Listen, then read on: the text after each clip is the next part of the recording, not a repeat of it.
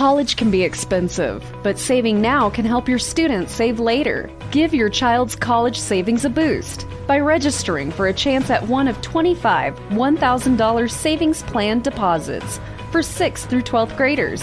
Sign up today at iowastudentloan.org/register. Look for the Save Now, Save Later giveaway under the scholarships page. Log on and register today. That's iowastudentloan.org.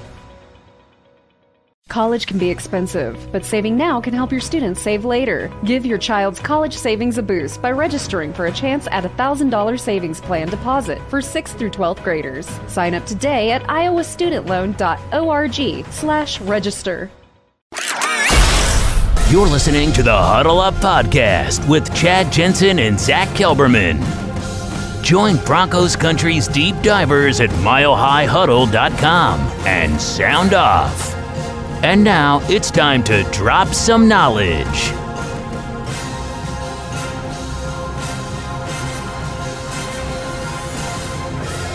And welcome in, everybody. This is the Mile High Huddle podcast. I am Scott Kennedy. I am not Chad Jensen.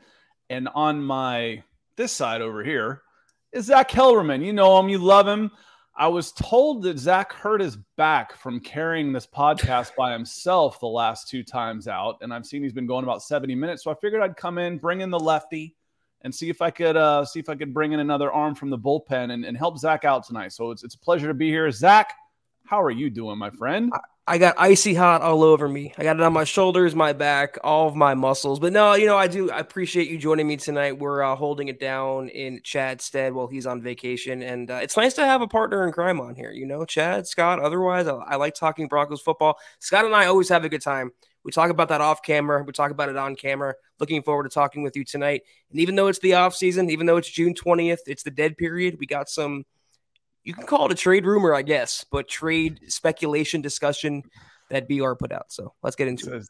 Don't call it a rumor. That feels like an LL Cool J song. It's been here for years. I had actually planned on being here yesterday, but I actually got caught into some baseball, and wouldn't you know who we ran into? Now, these aren't my boys here, but who we ran into last night, we played NFL royalty, Broncos legend, Champ Bailey's son's team in the finals last night. And so he was walking around, was kind enough to take a picture with our twins, the Shainthals, and their mom, at least mom, maybe mom and dad both went to Georgia. So they took a chance to go say hello to some Georgia Bulldog Denver Broncos royalty. Champ has a really athletic son who's already throwing mid-70s at 11 or 12 years old. So a lot of these football guys go baseball, Zach. I think they're smart that way, save the body a little bit. But it was really cool to see Champ last night and be here. And Zach, again, I appreciate you on short notice being able to take it solo. Of course, as I told you, it's more important, and always happy to hear that you had a good tournament, good success there. And Champ looks like such a nice guy, posing and happily posing, not just doing it, for the sake of doing it. Very cool, though. And as I told you, the kid on the left was stunting with those gold chains. It makes for a cool picture. Yeah, that's I can actually tell them apart now. They've grown it a little bit different. So the taller one is Dylan, and then the other one is Logan. But they're identical twins. They have to wear uniforms to practice. So we can tell. But yeah, Champ was great enough to do that, and it was a good tournament. We ended up getting the win. Surprised me a little bit because his son's team's really, really good. But it is good to be here. And, we can open up with a couple different things. You teased a little bit NFL trade rumor.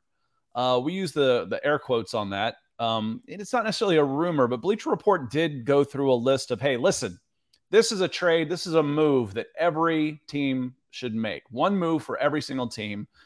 And, of course, they chose one for the Denver Broncos. And I think you had the story on this one, Zach. Yeah, we can pull it up. Bleacher Report proposed the Broncos trade for Vikings inside linebacker Eric Kendricks, and they would trade a 2023 second-round draft pick in this potential deal. I don't think the Broncos would do that. As I wrote in the story, wasting money and blowing draft picks are no-nos to George Paton. He's not going to invest in a position suddenly that he ignored the entire offseason, that being off-ball linebacker. But Eric Kendricks is not chopped liver. If you look at his stats, look at his recent history, watch the game tape, Very much a capable player, even at 30 years old. He left, yes, sir, crap throwing season in full swing. He led the Vikings in tackles by a wide margin last year. He makes plays in coverage. He had 2 picks. He's still a high caliber player, but it seems the Broncos are very much content to go into the season with Josey Jewell, Alex Singleton, and Jonas Griffith being their top 3 inside linebackers. Scott, they passed them up the position through free agency. They did so through the draft as well. Why now, in late June, would they surrender a high-value draft pick for a player, even with George Paton connections in Minnesota? A second-round pick for a 30-year-old linebacker? No. Inside linebacker at that. Yeah, that one's not going to happen. It'd be interesting though to think, what could Kendrick do? And there was another article I read. We can talk about it a little bit later, but they discussed, I think it was in a redraft, and it was discussed they've upgraded everything, but are still looking, and this will hurt your soul, Zach. They are still looking for, let's see, the quote was, an impact linebacker. In fact, if you look at the Broncos' current roster, they've built up just about every other position to a championship level, yet are still searching for a high impact linebacker. Now, I know you well enough, Zach, to think that, you might think they already had a high impact linebacker and they are not using him as a high impact linebacker in this case. You know me too well, Scott. I was going to say those exact words, honestly, word for word. They already had one. His name is Baron Browning, and they're moving him to edge. Why? They feel more comfortable playing him at edge, where he played at Ohio State, and he was an impact player there as well, but you invested premium investments in that position. Randy Gregory, Nick Benito, you brought back Malik Reed, you have Jonathan Cooper, you have all these other players, Bradley Chubb in his 5th year. Who do you have at inside linebacker behind Alex Singleton, who's no world beater himself? No one heard of him before the Broncos signed him, and no one really still knows who Alex Singleton is. You have your boy, Jonas Griffith, but is he ready to start? Is he ready to be 100% contributor on defense, full-time starter? I have my doubts about that. They had a guy who can run sideline to sideline, and Baron Browning could do what no Broncos inside linebacker has done since Danny Trevathan in Super Bowl 50. As I said, they already had that guy. But I think, I don't know, maybe, Zach, it says to me that there is no, the linebacker position, the inside linebacker position is not a high-impact position, period, for this Denver Broncos defense. Exactly. Regardless of personnel, it's just not schemed that way. That's kind of what it feels like with some of the personnel moves. Like, listen, we need competency at this position. You're not going to notice much of a difference if you drop prime Michael Singletary in there versus Josey Jewell, because that's just not how we're going to play. We'll see. It will be interesting to see how it shakes out. We're not that far away from the pads coming on and seeing what we've got out there. How Ejiro Evero is going to scheme this group. It's got to be the reason, the fact that Evero doesn't believe in utilizing, more than one inside linebacker at a time, because he's going to run a lot of, different kind of packages, different kind of schemes. But here's the thing, though, Scott, that rubs me the wrong way. Baron Brown is going from a full-time player, a full-time starter, to what now as an outside linebacker? A rotational guy, a third-string outside linebacker? You're cutting his snaps maybe in fourths when you had him already playing 100% of snaps or close to it. And if you want that impact player on the field, why would you take that guy off the field for longer stretches? It just doesn't make sense to me. Maybe Josey Jewell, they like how he fits into this defense better, and they want to make sure that they're getting, hey, listen, we're not using an inside linebacker much. You get the feeling that his snaps were going to be cut by a lot anywhere. They wouldn't have been making this move, so that's part of it. But it feels like I've been here. I was here Friday night, but it feels like it's been a month since I've been in front of Broncos country. So I want to scroll back through the chat and get a chance to say hello to some folks that have come in.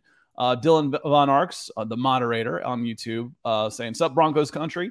Make sure you hit that like button. That's good advice. And subscribe if you haven't already." Yes, please do. And Dylan, thank you for everything that you do. Michael saying hello to everybody. Michael Ranquillo on YouTube. Dale Fleming coming in, always loyal supporter of the show. And we come down a little bit. You know what? It is good to be back. Hi, Michaela, the Duchess in here, and it's good to be on in the evening while Michaela Parker is in. And as we go down a little bit, Jason O'Neill says, good evening, Broncos country, ladies and gents and diehard fans. Hope every dad enjoyed a great Father's Day. I will second that. So happy Father's Day to everyone out there, because kind of like Mother's Day, I might not be a mother, but I got one. So happy Mother's Day. So happy Mother's Day, happy Father's Day to everybody out there.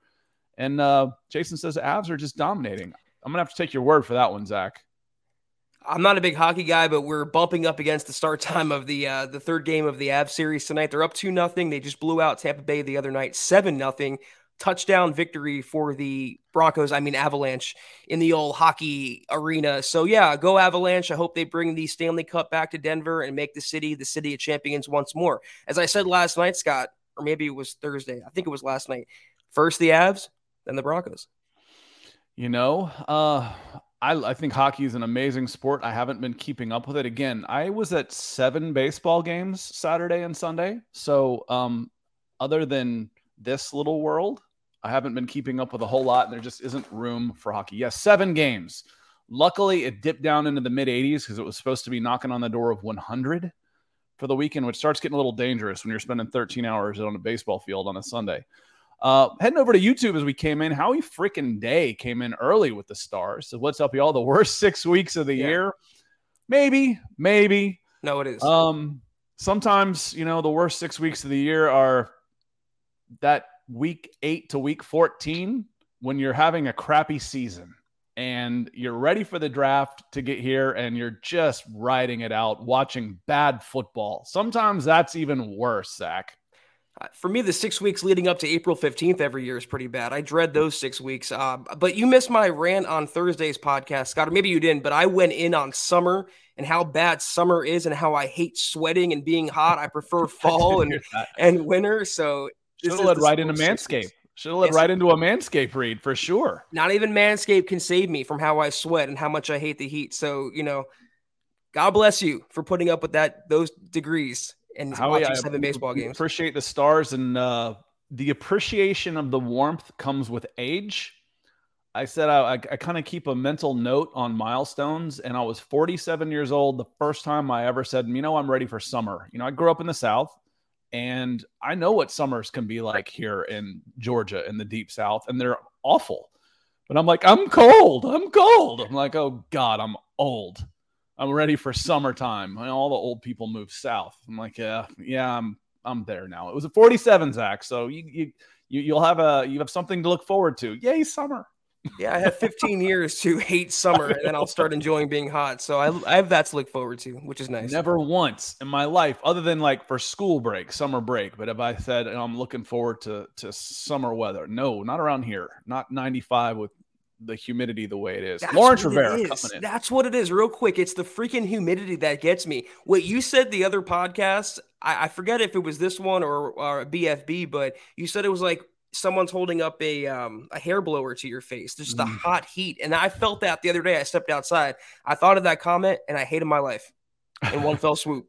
Well, I never people. The first time I went out west, it's guys, it's June. We apologize for going off track a little bit. Oh, and wait, here it is. Lawrence. I was just saying hello to Lawrence. I didn't realize he had the news. Lawrence had his baby. Talk about happy Father's Day. We finally got sent home, and my baby's name is Leia May Rivera. Well, congratulations, Lawrence. You may have announced that to everybody else, but it's news to me. So congratulations, Lawrence. We're incredibly happy for you. What a great Father's Day, long weekend present for you. So congratulations, my friend. Hope everyone's healthy and happy and doing well. Appreciate you sharing, Lawrence. May it stay that way. I was saying, Zach, the first time I went out west, it was one of those like Santa Anas where the wind goes from the desert west instead of in from the Pacific. And it was 105 degrees in LA. I'm like, dry heat my ass. This is hot. And we went over to Vegas where it was still 102, and I got out of the pool and the wind blew and I was freezing. I'm like, that evaporating water thing actually works as a cooling system. I've never experienced that in the South because the water doesn't evaporate off of you because it's so damn humid. So that's the part of the dry heat. But 105 dry heat, it's still freaking hot. It's just a lot easier to get cool. Speaking of cool, Chad Beach coming in here, Evening Priest in Broncos country, MHH. Denver Broncos for life. Hashtag let's ride. Coming in with the stars. Thank you so much, Chad. And Holden Ludwig says, going back to the picture of Champ has always been my favorite. And little revisionist history here, Chad. No way does that trade happen in today's day and age with the values of the different positions. No way. Can you imagine trading Pat Surtain for even Jonathan Taylor at this point? Can you imagine doing that at this point right now? What you would be shillelagh'd by everybody, Broncos fans, national press, and media. So it was a good time before people wised up about the position to make that deal. You just called me Chad. I may have. I thought I heard Chad. That. Maybe it was Chad Beach you're talking to. I don't know. I got the Chad from Champ. 4-letter first names. It happens. I've called you Chad before too. I remember the Champ Bailey for Clinton Portis trade. I was in high school, and this was before Twitter. This was before Twitter and everything, and I was like, oh my God, a 1-for-1 trade is so rare, and it was a blockbuster. But yeah, you're right. Running backs are so devalued now. At that time, it was still a one running back league, and that would never happen now. And to your suggestion, I would not trade Surtain for Jonathan Taylor. Give me the shutdown cornerback any day of the week, baby. Can you imagine even the thought of doing that right now? I mean, you can't spend a running back for a 3rd-round pick, a good one. They're like, no, man, this is a used car, and it's coming from New Jersey where they salt the roads and the undercarriage is all burnt out and your wheels are locked up. No way. Forget it. Just crazy. Doug Ackerson comes in on Facebook and says, Kelburn, you were way too modest to admit Denver will own the West once again. Own. Statement. Exactly. I said they'll be competitive. I said they can go toe-to-toe with Kansas City, and I think they'll have a 11-6, 12-5 record. That's, I don't think that's too modest. I don't think it's too humble. I'm not going to say they're going to go 17-0. I think that's being too homerific, and I will never be that. I'll always be objective and tell you how it is and not sugarcoat things. So they might own the West. They could topple Kansas City. They'll be a lot more competitive in the West for sure this year. But to sit on here and look you guys in the eye in this camera and say they're going to own the West and Kansas City's going down. I had someone on yesterday's podcast say they're going to go 9-8 Kansas City. I said, no way. There's no modest or not modest at all. It's just not realistic. So they'll have a chance, but I can't yet, without seeing the Broncos play one snap of football under Hackett and Russell Wilson, say they're going to own the West. I just can't do it. Not yet. Every once in a while, when I see a national media pundit come out with one of those, oh my God, look at me takes, just that sounds just so off just to get attention. I'm like, all right, let's put a year's salary on it. You're richer than I am, but let's put a year's salary on it and let's see how you really feel about what you just spouted off saying. You don't get many takers in something like that. That tweet has been deleted. That's what you'll find next. I'd say 9-8 isn't out of the realm of possibility, but I would certainly take the over if you wanted to say, I'm going to set it at 9-8. You take which one you want, and I'll take the other side. I'll take the over. You can take 9-8 in the under, and we'll put some money on that. See how it goes. Michaela coming in with some money. I'm back. Missed you guys. Thank you, Michaela. We missed you too, Michaela. Rocking the 88. The jersey looks great. And as always, certainly appreciate you being here for certain. Thank you, Michaela. We hope Florida was good as well. I believe she was on vacation in Fort Lauderdale, so hope you had a good time there. And let me know about the Heat, Michaela. What do you think about it? We got 1 for 1 on this podcast. My wife's from Orlando. No way. Central Florida might be – I'd rather live on the North Pole than in Central Florida. Fort Lauderdale is tolerable. I could pull off Fort Lauderdale. Get me on the water and the sun goes down. 80 degrees and humid at night feels nice. It does. It feels I asked you this question 15 years ago and you won't have the same answer. Fort Lauderdale gets hot as crap. Trust me. I lived there for 25 years. And it's 6 degrees hotter in Orlando. It's just Central Florida. It's just horrible. Florida in general, just the whole state. It's a hotbed. Yeah. My wife grew up, she goes, like, everybody that she knows, all her parents and everything, everybody's been remarried like 3 times, where I didn't even see a divorce growing up. I'm like, that's because down in Florida, it's super hot, which makes people angry, and they're all walking around half naked anyway. So, it's the divorces just, they go like crazy. This is true. I can confirm. So it's tough to stay married down in Florida. So going back to the topic that we for the top of the show, was titled the show. Now that we're 20 minutes in, we might as well, start on the title of the show. Again, it is kind of speculation season or whataboutisms type of season. And Bleacher Report came up with a list of the top 7 backfields in the NFL, and they had the Denver Broncos number 7. Does that seem fair? I was interested to see, because before I realized it was a top 7 and they were last on the list of 7, my first instinct was, how high are the Denver Broncos on this list? How high could they be? Does 7 sound about right to you in this on a list like this? It puts them in the contention of even, being better than that for sure. Well, when you reminded me it was PFF, I kind of checked out, considering they're so openly biased against the Broncos. But I'd have to see, Scott, the 6 teams ahead of the Broncos. All right, well, I'll go through them. We got some time here. Ranking the NFL, they had and tell me, it's the 7 backfields. I thought it was secondaries. Secondaries now. I'm gonna have to make an edit because it's how they ranked them, and it was the backfields at 7. So it was backfields, not secondary. See, it's that heat. I screwed that up. I'm hot in the seat. See, now I'm like getting flush. It's getting warm in here. See, that's what I'm talking about. But number 7 was on this carry, and then we'll talk secondaries too. For this one was Javonte Williams, Melvin Gordon was number 7. 6 was Derrick Henry and Hassan Haskins. And again, to me, a little bit like the quarterback was, if you've got one like Derrick Henry, doesn't matter who else you have. I mean, if you're getting 30 carries a game to your running backs, and that 30 carries is him, it's pretty solid. Dallas Cowboys coming in at 5, Zeke Elliott and Tony Pollard. Number 4 is the Minnesota Vikings, Dalvin Cook and Alexander Mattison. The Colts coming in, Jonathan Taylor, Nyheim Hines, and Phillip Lindsay. Number 2, Green Bay Packers, Aaron Jones, A.J. Dillon, and Cleveland Browns, number 1, Nick Chubb, Kareem Hunt, D'Ernest Johnson. That list feels pretty fair for the most part. I mean, we could nitpick here and there. They could be 6, they could be 5, but I don't see any oh my god type of things on that list, other than maybe number 2. If you lose Derrick Henry, you're screwed if you're the Tennessee Titans, whereas everybody else is up there because they have multiple guys. I don't know about Aaron Jones and A.J. Dillon, though, being that high. That's the only one that jumps out to me. Every other tandem sounds pretty good. And I think the Broncos are, in this instance, maybe a little overrated, because Javonte hasn't been a full-time bell cow yet. Melvin Gordon is kind of on a mercenary one-year deal, and they have who behind them? Mike Boone or Demarie Crockett? I think it's pretty fair, if not, more than fair for Denver. And I agree with PFF's list. I can't believe I'm saying these words right now. The only one I would nitpick maybe is Green Bay, but even that I can accept. Well, I actually think you're selling your guys short just a little bit. When you think, he's like, oh, he hasn't been a bell cow back. But, if you look at yards right now, there was only 1, 2, 3, 4, 5, 6. There are only 7. Within a 17-game season, there are only 7 running backs that went over 1,000 yards. And you had a pair of them go over 800.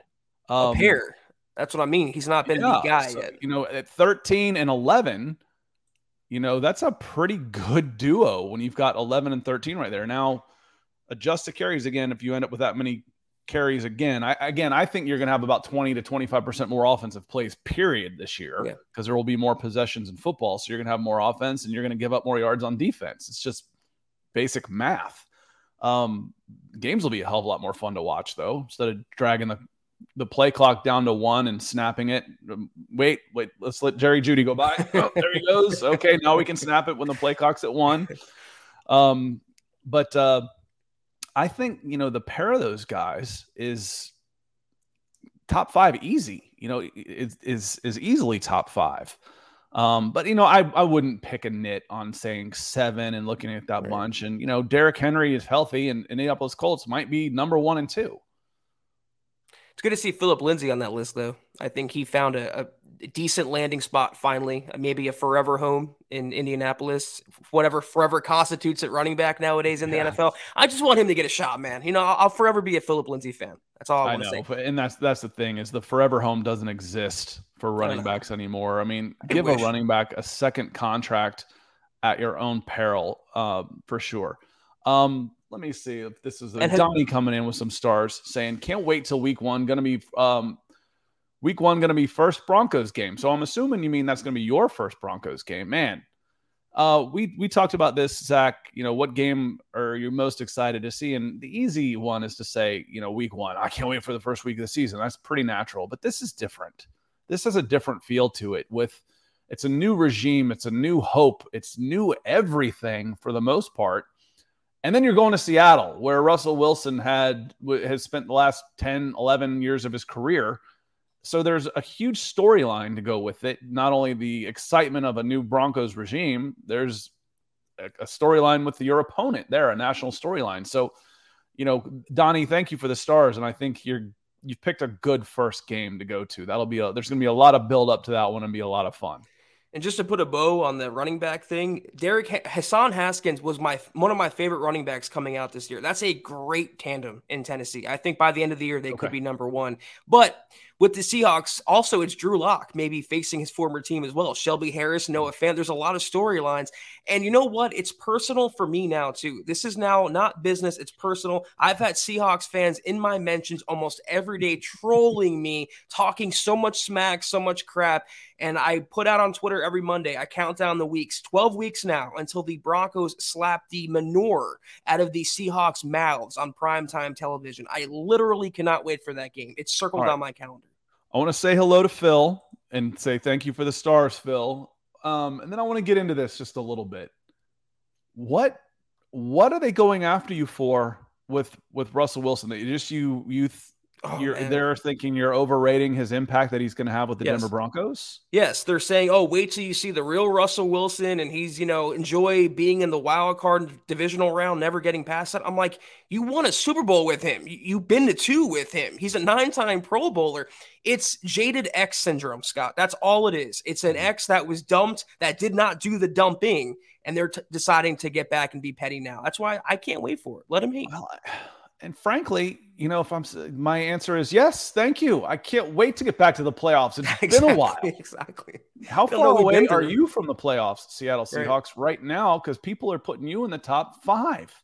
So if Russell Wilson takes us from 7-10 to 11-6, and we get in the playoffs this year, I'm going to be pretty happy for about 4 months of a season watching this team play. Unless it's, if you look at the raw numbers, Carson Wentz had a pretty good season. He was about almost identical in numbers to Russell Wilson last year. And it wasn't considered good enough for all the other reasons. He fell down flat on his face at the end. Finale. He's not considered a great locker room guy, a leadership, folded in the big moments. Unless that's Russell Wilson, which we know it's not because he's got the track record to prove it, then what's the problem? A 26-7, 4,000-yard guy at quarterback for the Denver Broncos right now would feel like Christmas. And that was his bad season. Exactly. Yeah, and it's funny because Seahawks fans are talking all this trash like, you took our quarterback. Well, who'd you take? You took the Broncos trash in Drew Lock, and you have Geno Smith. One of those 2 players will be starting. It's not like they have an exciting young backup they got rid of Russell Wilson for, and they're still talking all this smack. They won't admit he was a good quarterback. They won't admit they miss him. They won't admit Denver's a better team, but they will all have to eat that crow on September 12th. Cannot wait. Yeah, and even, one game I try and hedge my bets just a little bit. So one game in the NFL isn't going to prove anything, but, at the end of the season, the table's not going to lie. Let's look at the standings and let's see who the better team is. You could get a one-game offshoot, ball bounces weird, injury, bad referee mistake, something, food poisoning to half the offensive line, something weird can happen in one game. At the end, though, the better team's going to come out on top. Now, you mentioned who'd they get? Yes, for who are they going to have play? But let's see. You got Charles Cross. I'm guessing that was the move. They drafted him with the number 9 pick that the Broncos had. Is Charles Cross an impact guy right away? Maybe in the wrong direction. With a rookie offensive tackle, there can be some really bad things happen in game 1 of a season. He could be an impact, but not the one you're expecting, Seattle Seahawks. And then, but if you got your book, and again, I thought it was a fair trade. I thought it was a fair trade both ways around. As someone who followed and watched the Atlanta Falcons try and do something similar and screw it up completely and get a 3rd-round pick, Russell Wilson's definitely younger and have more accolades than Matt Ryan. But as soon as that trade was made, the Atlanta press and everybody's looking at that move saying, man, I wish we'd do that. I wish we would do what the Seahawks just did. It's just move on. We're not going to be good in any time soon to take advantage of the good quarterback we have. So maybe he can help accelerate our rebuild. I said it before, and I'll say it again. It's telling when you're more excited about your rookie tackle than you are your starting quarterback. And there's nothing to be excited about in Seattle when your starting quarterback is either Drew Lock, and I liked him when he was with the Broncos, but I'm calling a spade, or Geno Smith, Mr. Get broken jaw in the locker room by getting punched by your teammate. It's just, I'll put you talked about a year's salary bet on that, Scott, before, whatever it was. I'll put a year's salary. The Broncos will have a better record than the Seahawks. They can talk all they want now, but it changes on September 12th. Yeah, I think, that's one of those, you are not going to get a lot of takers. It's just, we say, oh, we're better than you, blah, blah, blah, blah. And again, it doesn't really matter what we say anyway. So I was just, you've talked about them being, all up in your mentions all the time. I'm like, why? Why are they after you? And it's not like you're talking down, you weren't even that bad about you thought that it was a fairly one-sided deal, not one-sided, but the Denver Broncos got the best side of that deal. Didn't have to give up too much to get him. They didn't give up enough. Thought it was a very big win for the Seahawks. I mean, for the Broncos. That's about it. That's about as trash talk as I've heard it with you on the. So I didn't get that one. I've also given Seattle credit because I like the Charles Cross pick. Didn't they draft Lucas as well, the tackle? I believe. Forgotten. Did they get Abraham Lucas? Is that where he went? Was Seattle? I'm pretty sure. Let me look that up real quick because I don't want to be wrong. And yeah, they did. So I really like what they did in the draft. That's one thing I wanted the Broncos to do. They doubled down and the Broncos didn't take one tackle, but I'm going to call it like it is. When your quarterback is either Geno or Drew and my quarterback is Russell Wilson, I'm taking my quarterback. I'm taking this team over your team. And you can talk all the smack you want now. You can be petty now. You can be a jaded, bitter ex now. I'm still winning, baby, and you're not.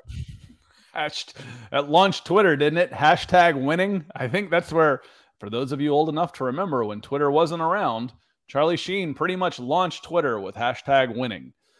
Chris Hernandez is winning the day, coming in with some stars saying, appreciate y'all. We appreciate you.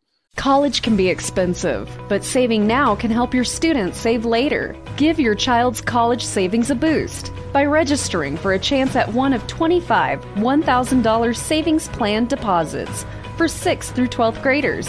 Sign up today at iowastudentloan.org/register. Look for the Save Now, Save Later giveaway under the scholarships page. Log on and register today. That's iowastudentloan.org.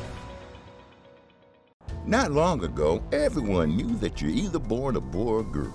Not anymore. The Biden administration is pushing radical gender experiments on children, changing their names, clothes, identities, and bodies.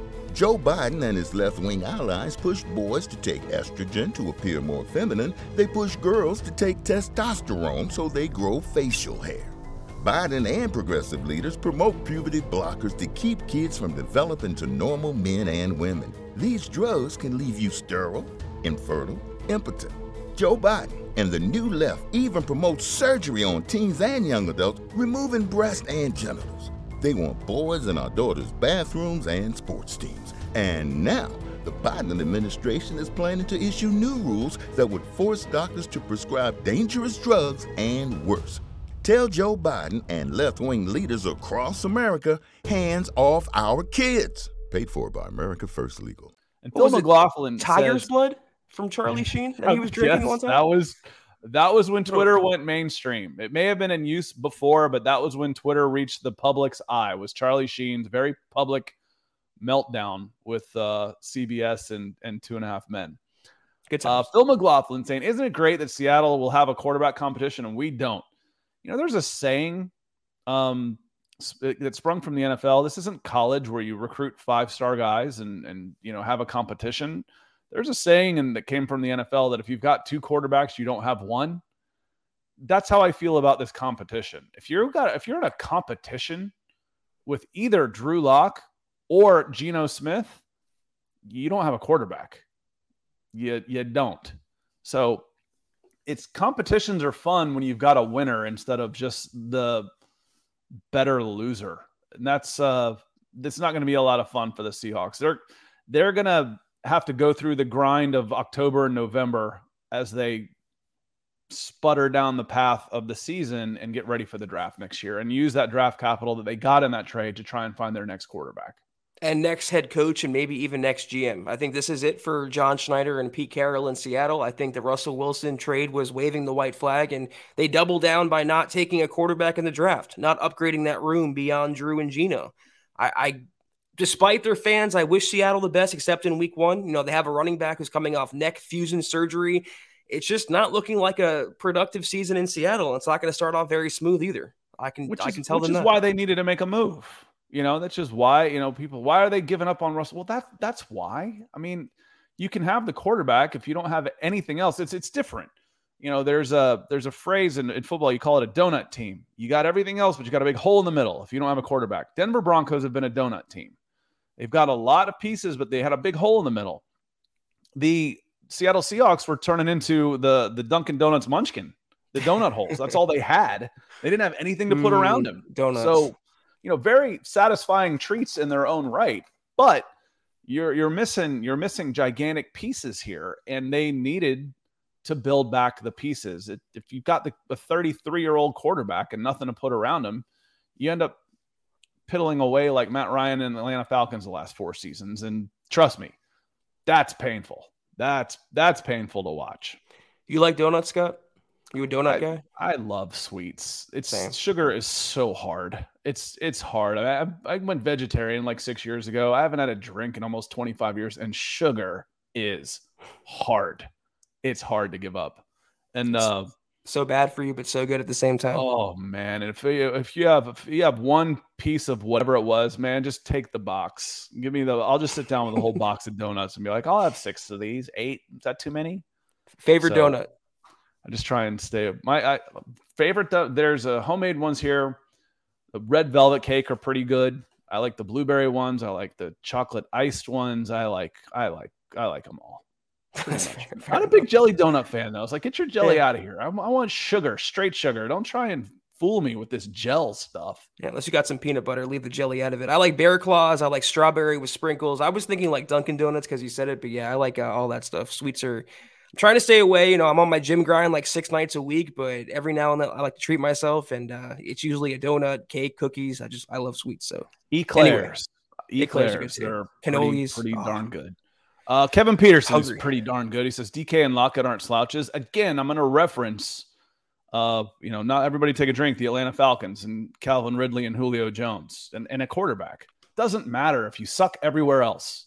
If you're weak in the lines of scrimmage. Not saying that I don't know Seattle's personnel well enough, but I know the results to know that they've got problems that weren't quarterback related, and I see a lot of similarities between them and what I've watched the Atlanta Falcons decay for the last 4 or 5 years. And instead, the Seattle Seahawks, like I said, did something that a lot of folks in Atlanta wish that they had done a while ago and cashed in on Matt Ryan and moved on and rebuilt instead of trying to fool yourself into thinking you're still a contender and just watch it slowly eke away. Let me see. There was a question in here from Ryan Bucksbaum coming in. So Scott, you've said on Broncos for Breakfast, we may make a move for a guy post June 1. Now that we were past that, do you see us making a move for anyone? Yes, but I don't know who. So again, the moves happen because someone's going to get caught up in a salary cap move after June 1. And there's going to be some very talented players that are going to be available. I haven't gone through and looked at, yes, these 10 offensive tackles who are really good, or this cornerback or safety or whoever is available out there, but there will be, between now and the start of training camp, there will be good football players like a Stephon Gilmore, that type, that becomes available.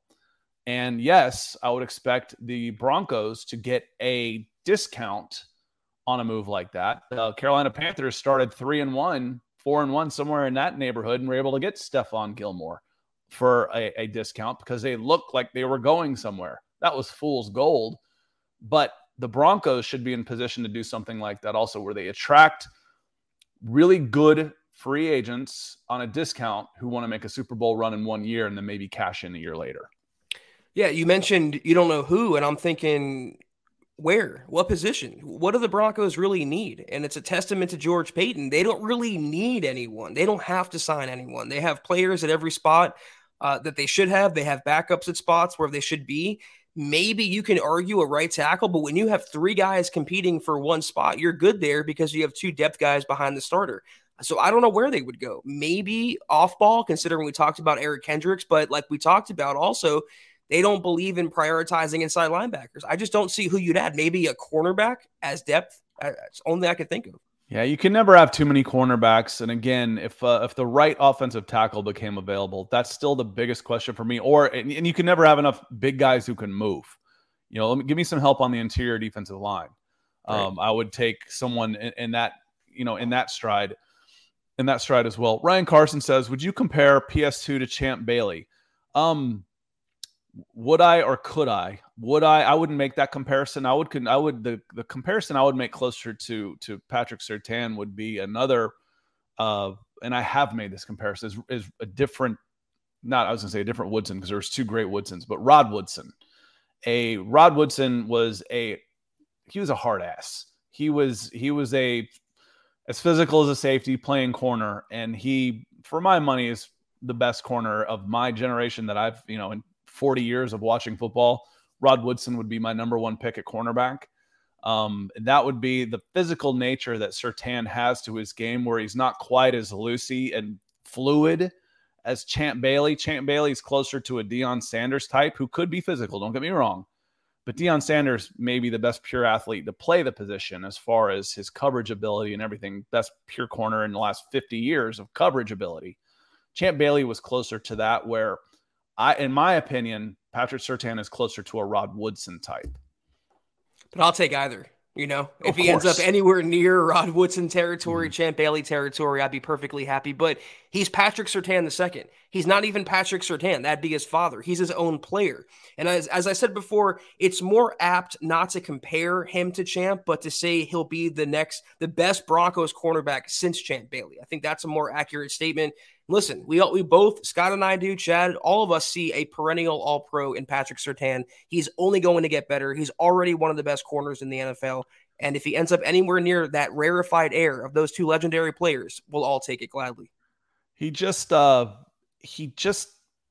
Sorry, I got distracted by this one. He picked Rod Woodson, who made his hay at safety. Like after 12 years at corner,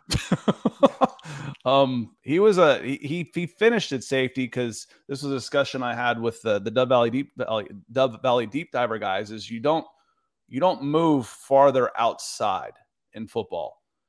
The best athletes are the farthest away from the ball, and that works on the offensive line too. If you're not athletic enough to play tackle, you get a shot at guard. If you're not athletic enough to play guard, you're out of football. If you're not athletic enough for corner, but have some size to you, they'll try you at safety. If you're not good enough to play safety, you're gone. So as the older guys, as the corners, they will give them a chance to move inside and play safety. They don't move safeties to corner. It doesn't move in the reverse direction. So Rod Woodson was a corner for a very, very long time until he got older and his legs went and they moved him at safety. So Rod Woodson was pretty darn good. The Broncos exemplified that with Kareem Jackson, a lifelong cornerback, and he moved to safety in his later years because you're keeping the action in front of him. You're not having him turn and run with the receiver and flipping his hips around. It's a lot easier, like Scott said, to transition from cornerback to safety. You never really see a safety move to corner full time. I was going to compare how did I forget? Patrick Surtain also to Jalen Ramsey, in the sense that that's another player that plays corner, but if you wanted to, maybe later in his career, he can move to safety. Just a versatile defensive back. Mm-hmm. It's not longer about cornerback or safety. It's defensive back. If you're multifaceted, if you're versatile, and most of all, if you're God gifted and if you're able, then you're going to be a long-time superstar in the NFL. And that's what PS2 will be. So, we can get back into the actual title of the show. We were talking about defensive backfields. The Denver Broncos defensive backfield, I think, is just fantastic. Now, I misread how it was titled and thought they had the defensive backfield at number 7. But for me, that's what I wanted to see when it was ranking, is how high are the Broncos? Because for me, they're top 5. They've got to be top 5. if there's any question at all, it's probably your second safety position. Kareem Jackson can be a liability, but I like what he brings to the table. I really do. You got Justin Simmons, a young Pro Bowler. You got Patrick Surtain, a possible Pro Bowler this year. You can make an argument that he should have been there last year. Ronald Darby, very good. You've got depth. K'Wan Williams.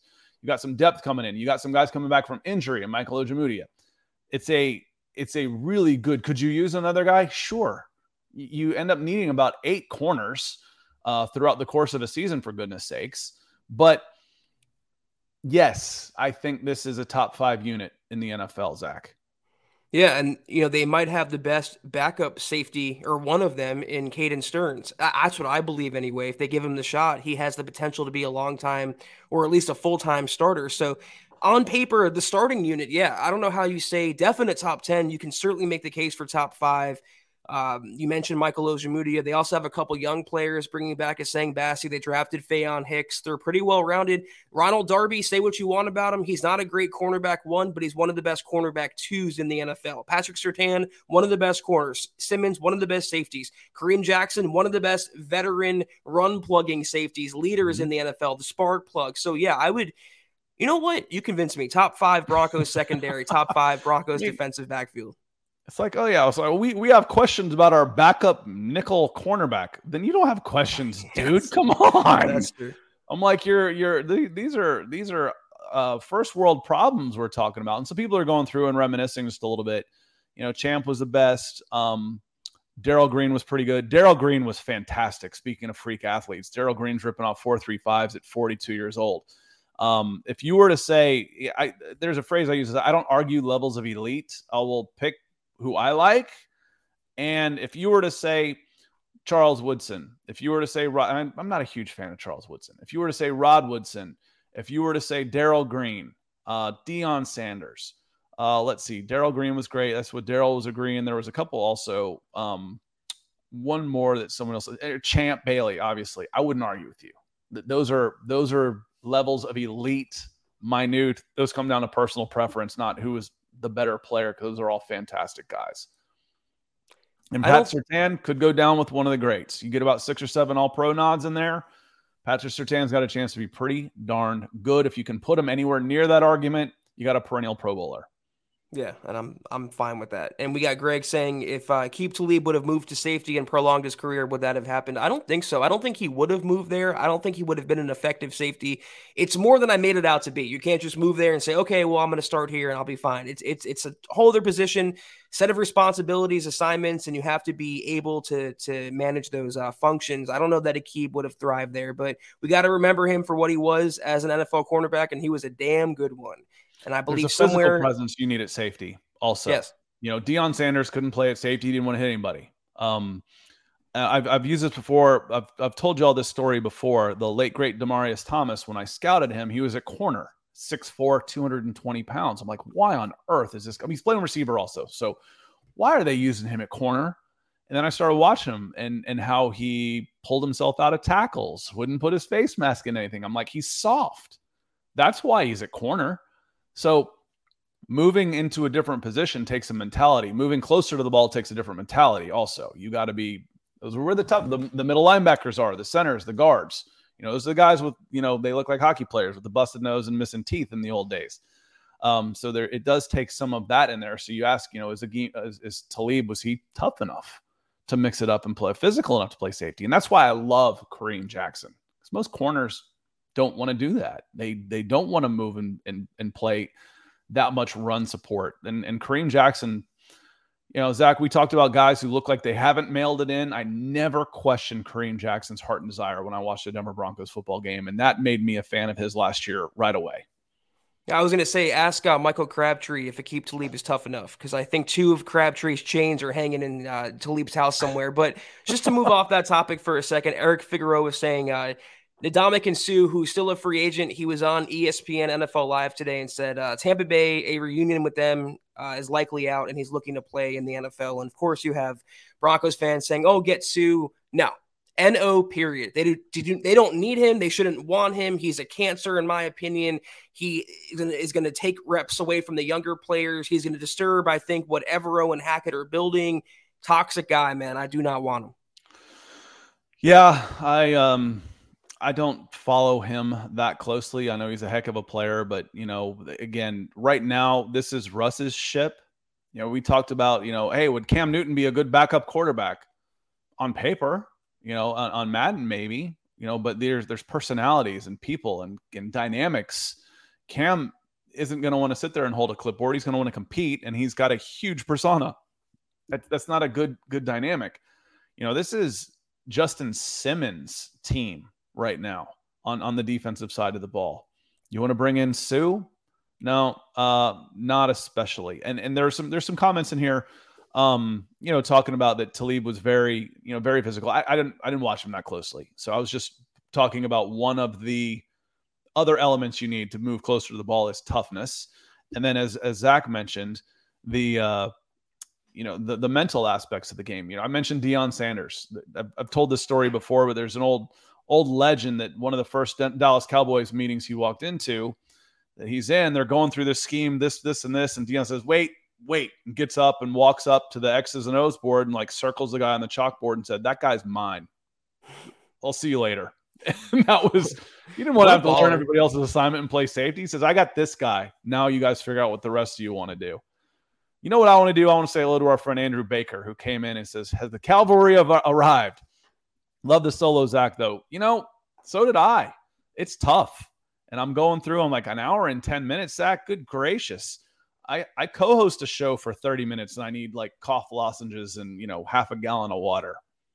Yeah, it's old hat for me. I've been doing this for quite a while now. And once I start talking Broncos football, Scott, maybe it says something about me. Maybe it doesn't. I just can't stop. And we have the best audience in the world, the best fans and followers in the world. And I get on here and I just can't stop. So I appreciate you, Andrew. Anyone who tuned in the last couple podcasts, it was fun, but I'm happy I have my co-host, my honorary football priest, Scott, in the chair next to me, virtual chair.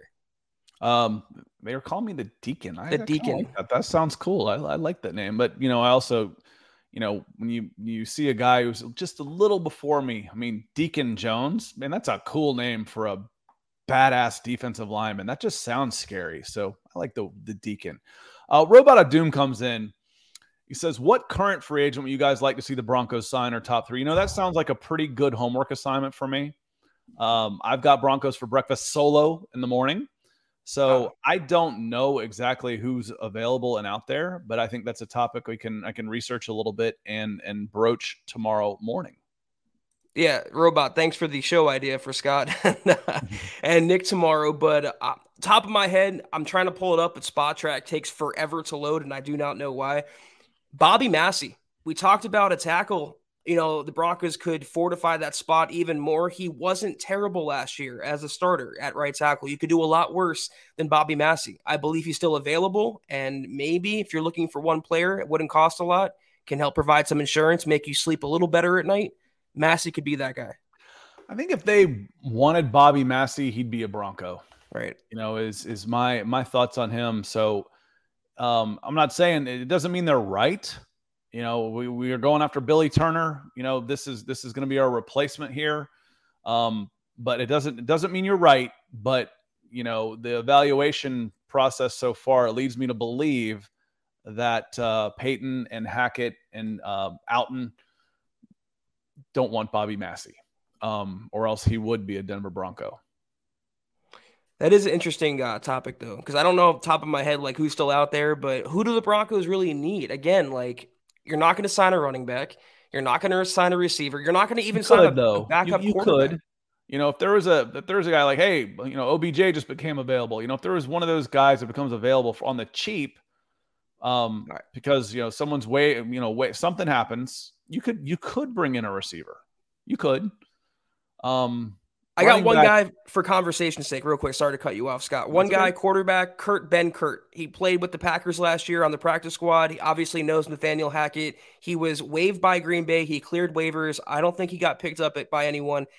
Josh Johnson is not a world beater. Brett Rippon's not a world beater. Maybe I'm grasping right now, trying to make a discussion, but maybe Ben Kurt is someone the Broncos take a look at. Maybe not. Yeah, I'll be looking at offensive tackles for sure, and I'll be looking at interior defensive linemen. Those will be the first places I'll look, and then I'll look at cornerback, because again, you can never have enough good depth at corner. And the rotations you get at receiver, but I'll be looking at the defense in the trenches for sure. I think if Russell Wilson goes down, you're not even really worried about backup quarterback. You're looking at 2023. Yeah. Here we go again. You're like, hey, maybe we can get a great draft pick and come back, next year. We'll get Will Anderson or, spin a top 10 pick into multiple draft picks for somebody that wants to trade up for a corner. But yeah, let's have it be healthy. Julio Jones and OBJ are still an option, which is scary. Julio has been playing on glass hamstrings for 3 years. Yeah, he'd be a shot $2 or $3 million deal for me at most. And then you're like, oh yeah, he's doubtful again. Oh, yeah, great. Ask how that worked out in Tennessee. OBJ, I still think he's a really good option. He never got. Despite him not being all that big, he never relied on pure explosiveness. I mean, Julio was one of those freaky guys, 6'3", 220 pounds, running 4.3s.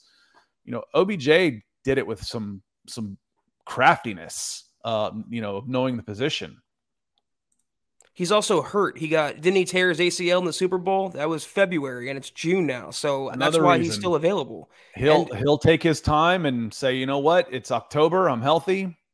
Who is 8-2 and could use a receiver? Exactly. I'll play on a veterans minimum for the last month of the year. And I still think he goes back to LA on a 1-year deal. They'll take care of him. Maybe go back for a back-to-back rings. I could see OBJ doing that. I agree too. Makes a lot of sense. Andrew Baker coming back in, saying, can Russ elevate this offensive line? Or are they detrimental to him and have to break the pocket as he does? They're looking for mobility for sure, but that's also part of the run scheme of getting out and running downhill and getting your linemen moving. It's easier to run block if you've got a little momentum going, instead of if you're not necessarily the biggest, strongest offensive liner, cut blocking the hell out of people like the Alex Gibb days, which I don't even think you're allowed to do anymore. But getting your guys moving and attacking, I think it's something offensive linemen love to do. They want to get out and run a little bit and hit somebody on the run. I mean, Andrew, I think you know the answer. As Chad likes to say, a franchise quarterback is the boat that raises all tides, the tide that raises all ships. One of the two. The tide that raises all ships. Yeah, the first one didn't make sense, but the second one did. That's what it does, though. When you have a franchise guy, it makes everyone around him better. Suddenly, you're okay starting Billy Turner at right tackle. Suddenly, you're okay starting Dalton Reisner and Cushenberry at guard and center, respectively. But if they break down, then Russ is going to have to improvise. The good thing, he's one of the best improvisational quarterbacks that's ever played the game, is in my opinion. So, yeah, he's going to make magic happen. He's going to break the pocket when he has to, but it's not going to be an overly significant play design where he's meant to break the pocket. He's not a Lamar Jackson quarterback. He's still a pocket passer, but he can throw on the run if he needs to, and when he does, those passes are things of beauty. I once was told that the busted play is no basis for an offense, but it's nice to be able to pull something out of a hat when a play does break down. But you're not going to say, okay, you can roll guys out. There's naked bootlegs. There's those things for sure. But, having him in there and to me, tell me you've had a guy. What have we been hearing everybody, offense or defense, say about Russell Wilson's attention to detail? And making sure that he knows everybody's assignments and where they should be and when. He's already way ahead of this and helping to teach people the new offense.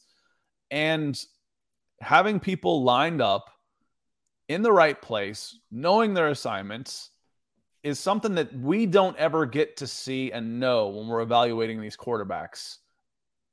What we know now is it's going to be better than we've ever seen. Just from what we've heard, the level of preparedness is gone to an entirely new level in Dove Valley. Yeah, he's gonna hold everyone accountable too, and that's the thing, is the Broncos haven't had a quarterback that garnered that respect. Let's say Joe Flacco called out a lineman, or Case Keenum, or Drew Lock, Teddy Bridgewater. These guys didn't have the respect, the national Super Bowl ring. Exactly. They didn't have just the resume that Russell Wilson does. So if he calls you out, you're gonna want to heed that call. You're gonna want to play better, and he's gonna hold everyone accountable, including himself and his coaching staff, which is the great thing. There's so many different levels to why things should get better. Speaking of getting better, Marcus Lewis Henna coming in from across the pond in the UK. It is late for you, dude. Go to Good bed. morning. We'll see you at Broncos for breakfast. Darius Simmons coming in saying, "Evening, Zach and Scott. If Washington happens to show promise and Hamler has a great season, should we trade Jerry Jeudy next year? Thoughts?" I can go first. I don't think Washington or Hamler, even combined, are worth one Jerry Jeudy if Jerry Jeudy pans out. There's a reason why Jeudy was the 15th overall pick. Tremendous route running, tremendous separation ability. He's pretty fast. If he just can stay healthy and clean up the drop issues, he has a quarterback that's going to get him the ball, a coordinator that's going to get him the ball now. If he hits, players like Montrell Washington and KJ Hamler don't matter. Even maybe Tim Patrick doesn't matter. So I don't think those are the barometers for trading Jerry Jeudy if Washington shows promise. How much promise can he show? He's going to be a minute gadget player on offense. He's on special teams. KJ Hamler is coming back from a dislocated hip and torn ACL. He's not going to be 100% from the gates, if only psychologically or mentally. He's going to take probably half the season to get back on solid ground, literally and figuratively. So I don't think that's going to happen, honestly. And the question is, because it's not a zero-sum game, there's only one football. If someone's having a great season, it usually means someone else is being taken away from. Now, there's going to be, we mentioned there's going to be more offensive snaps, there should be more yardage, there should be more scores. But next year, Jerry Jeudy will have just 1 year left on his contract. And if Hamler has a great season and Jerry Jeudy doesn't, what can you get back for Jerry Jeudy anyway that makes it worth giving away a cost-controlled receiver? You're better off probably holding on to him for a season. And getting a comp pick back. You might be able to trade him, but again, maybe you could flip him for a third and that would be worth it. But if you're looking to trade Jeudy next year, it's either some sort of blockbuster or it's because Jeudy falls flat on his face this year. And that's not what you want to have happen. That, I think, is the more appropriate point here. Jeudy is in control of his own destiny. He's not relying on Montrell Washington or KJ Hamler face planning. It's all about Jerry Jeudy. And it hasn't been the best offseason so far. He's dealt with an injury. He dealt with the arrests that he went through. He's already has two receivers ahead of him on the depth chart in Tim Patrick and Courtland Sutton. If Jeudy falls flat, that's why you can maybe trade him. It wouldn't be, I think, if Montrell steps up or KJ Hamler steps up. There are two different kinds of receivers. And at that point, you're just cutting your losses. You're like, listen, this was a bust pick, and what can we get back? I don't expect that to happen, though. I really don't. I expect Jeudy to have a really good season with a new quarterback and a fresh life with an offensive, excited coach that's going to play to his creativity and his diva-ness as a wide receiver, listen, I want to throw me the damn ball. That's Jerry Jeudy. And I expect him to have a good season. Michaela coming in, I think it's just about time to get us out of here. Michaela coming in and says, Scott, what's up with the penguin on your desk? That is a phone holder. That's my phone holder, and my daughter thinks it's hilarious that I have it back there when I do these shows, so I leave it there to make her smile. So that's what that is. Jerry Seinfeld had a Superman in every episode. I got my penguin. Did he? I never knew that. Did he really? Yeah, there's a Superman. There's some image of Superman, or he's got one sitting on his bookshelf. I never noticed that. There was a Superman in every episode. I'm much more of a penguin to me than Jerry Seinfeld is a Superman. Penguin's more down on my level, so I go with the penguin. I'm out. Had to drop that reference. I think that should do it, though. It seems like unfortunately the Lightning took a 2-1 lead over the Avs end of the first period. So we got BFB tomorrow. Scott, you and Nick on the Bright in the morning. It's just me in the morning, unless you want to get up, but I was afraid to ask. So no, I'll see you Thursday. That's going to do it, though, for the Mile Huddle podcast tonight. I can't find the banner still for it, so I'm only showing the Huddle. Or said it again. Only showing the MHH Twitter banner. So follow us on Twitter at Mile High Huddle. You can follow myself at Kilberman NFL. You can follow Scott at Scout Kennedy. And if you want a hat, that neither of us are wearing or a shirt that we're not wearing, go to huddleuppod.com and get yourself some merch. All new merch at the all new website, huddleuppod.com. Check that out. And facebook.com/milehighhuddlepod. Like that page and follow that page, guys. If you haven't, please go to Apple Podcasts and leave your football priest a 5-star review for a chance to win some merch, swag, whatever you want to call it, each and every month. But if you can't do those things, please, as you see ticking below you, do these 3 things. Takes a few seconds. Subscribe, like, and share this video and every video you see on the MHH channel. It really helps us grow and reach more Broncos fans just like you. Scott, last word. Last word, we'll see you in the morning. It's good to be back. It hasn't been that long, but it sure feels like it. So missed y'all. Thanks for having me. Zach, thanks for having me on tonight. Of course. Have a great show tomorrow. We're back on Thursday evening, same time, same place, 6 o'clock Mountain, 8 o'clock Eastern. Until then, take care. And as always, go Broncos. You've been listening to the Huddle Up Podcast. Join Broncos Country's deep divers at milehighhuddle.com to keep the conversation going.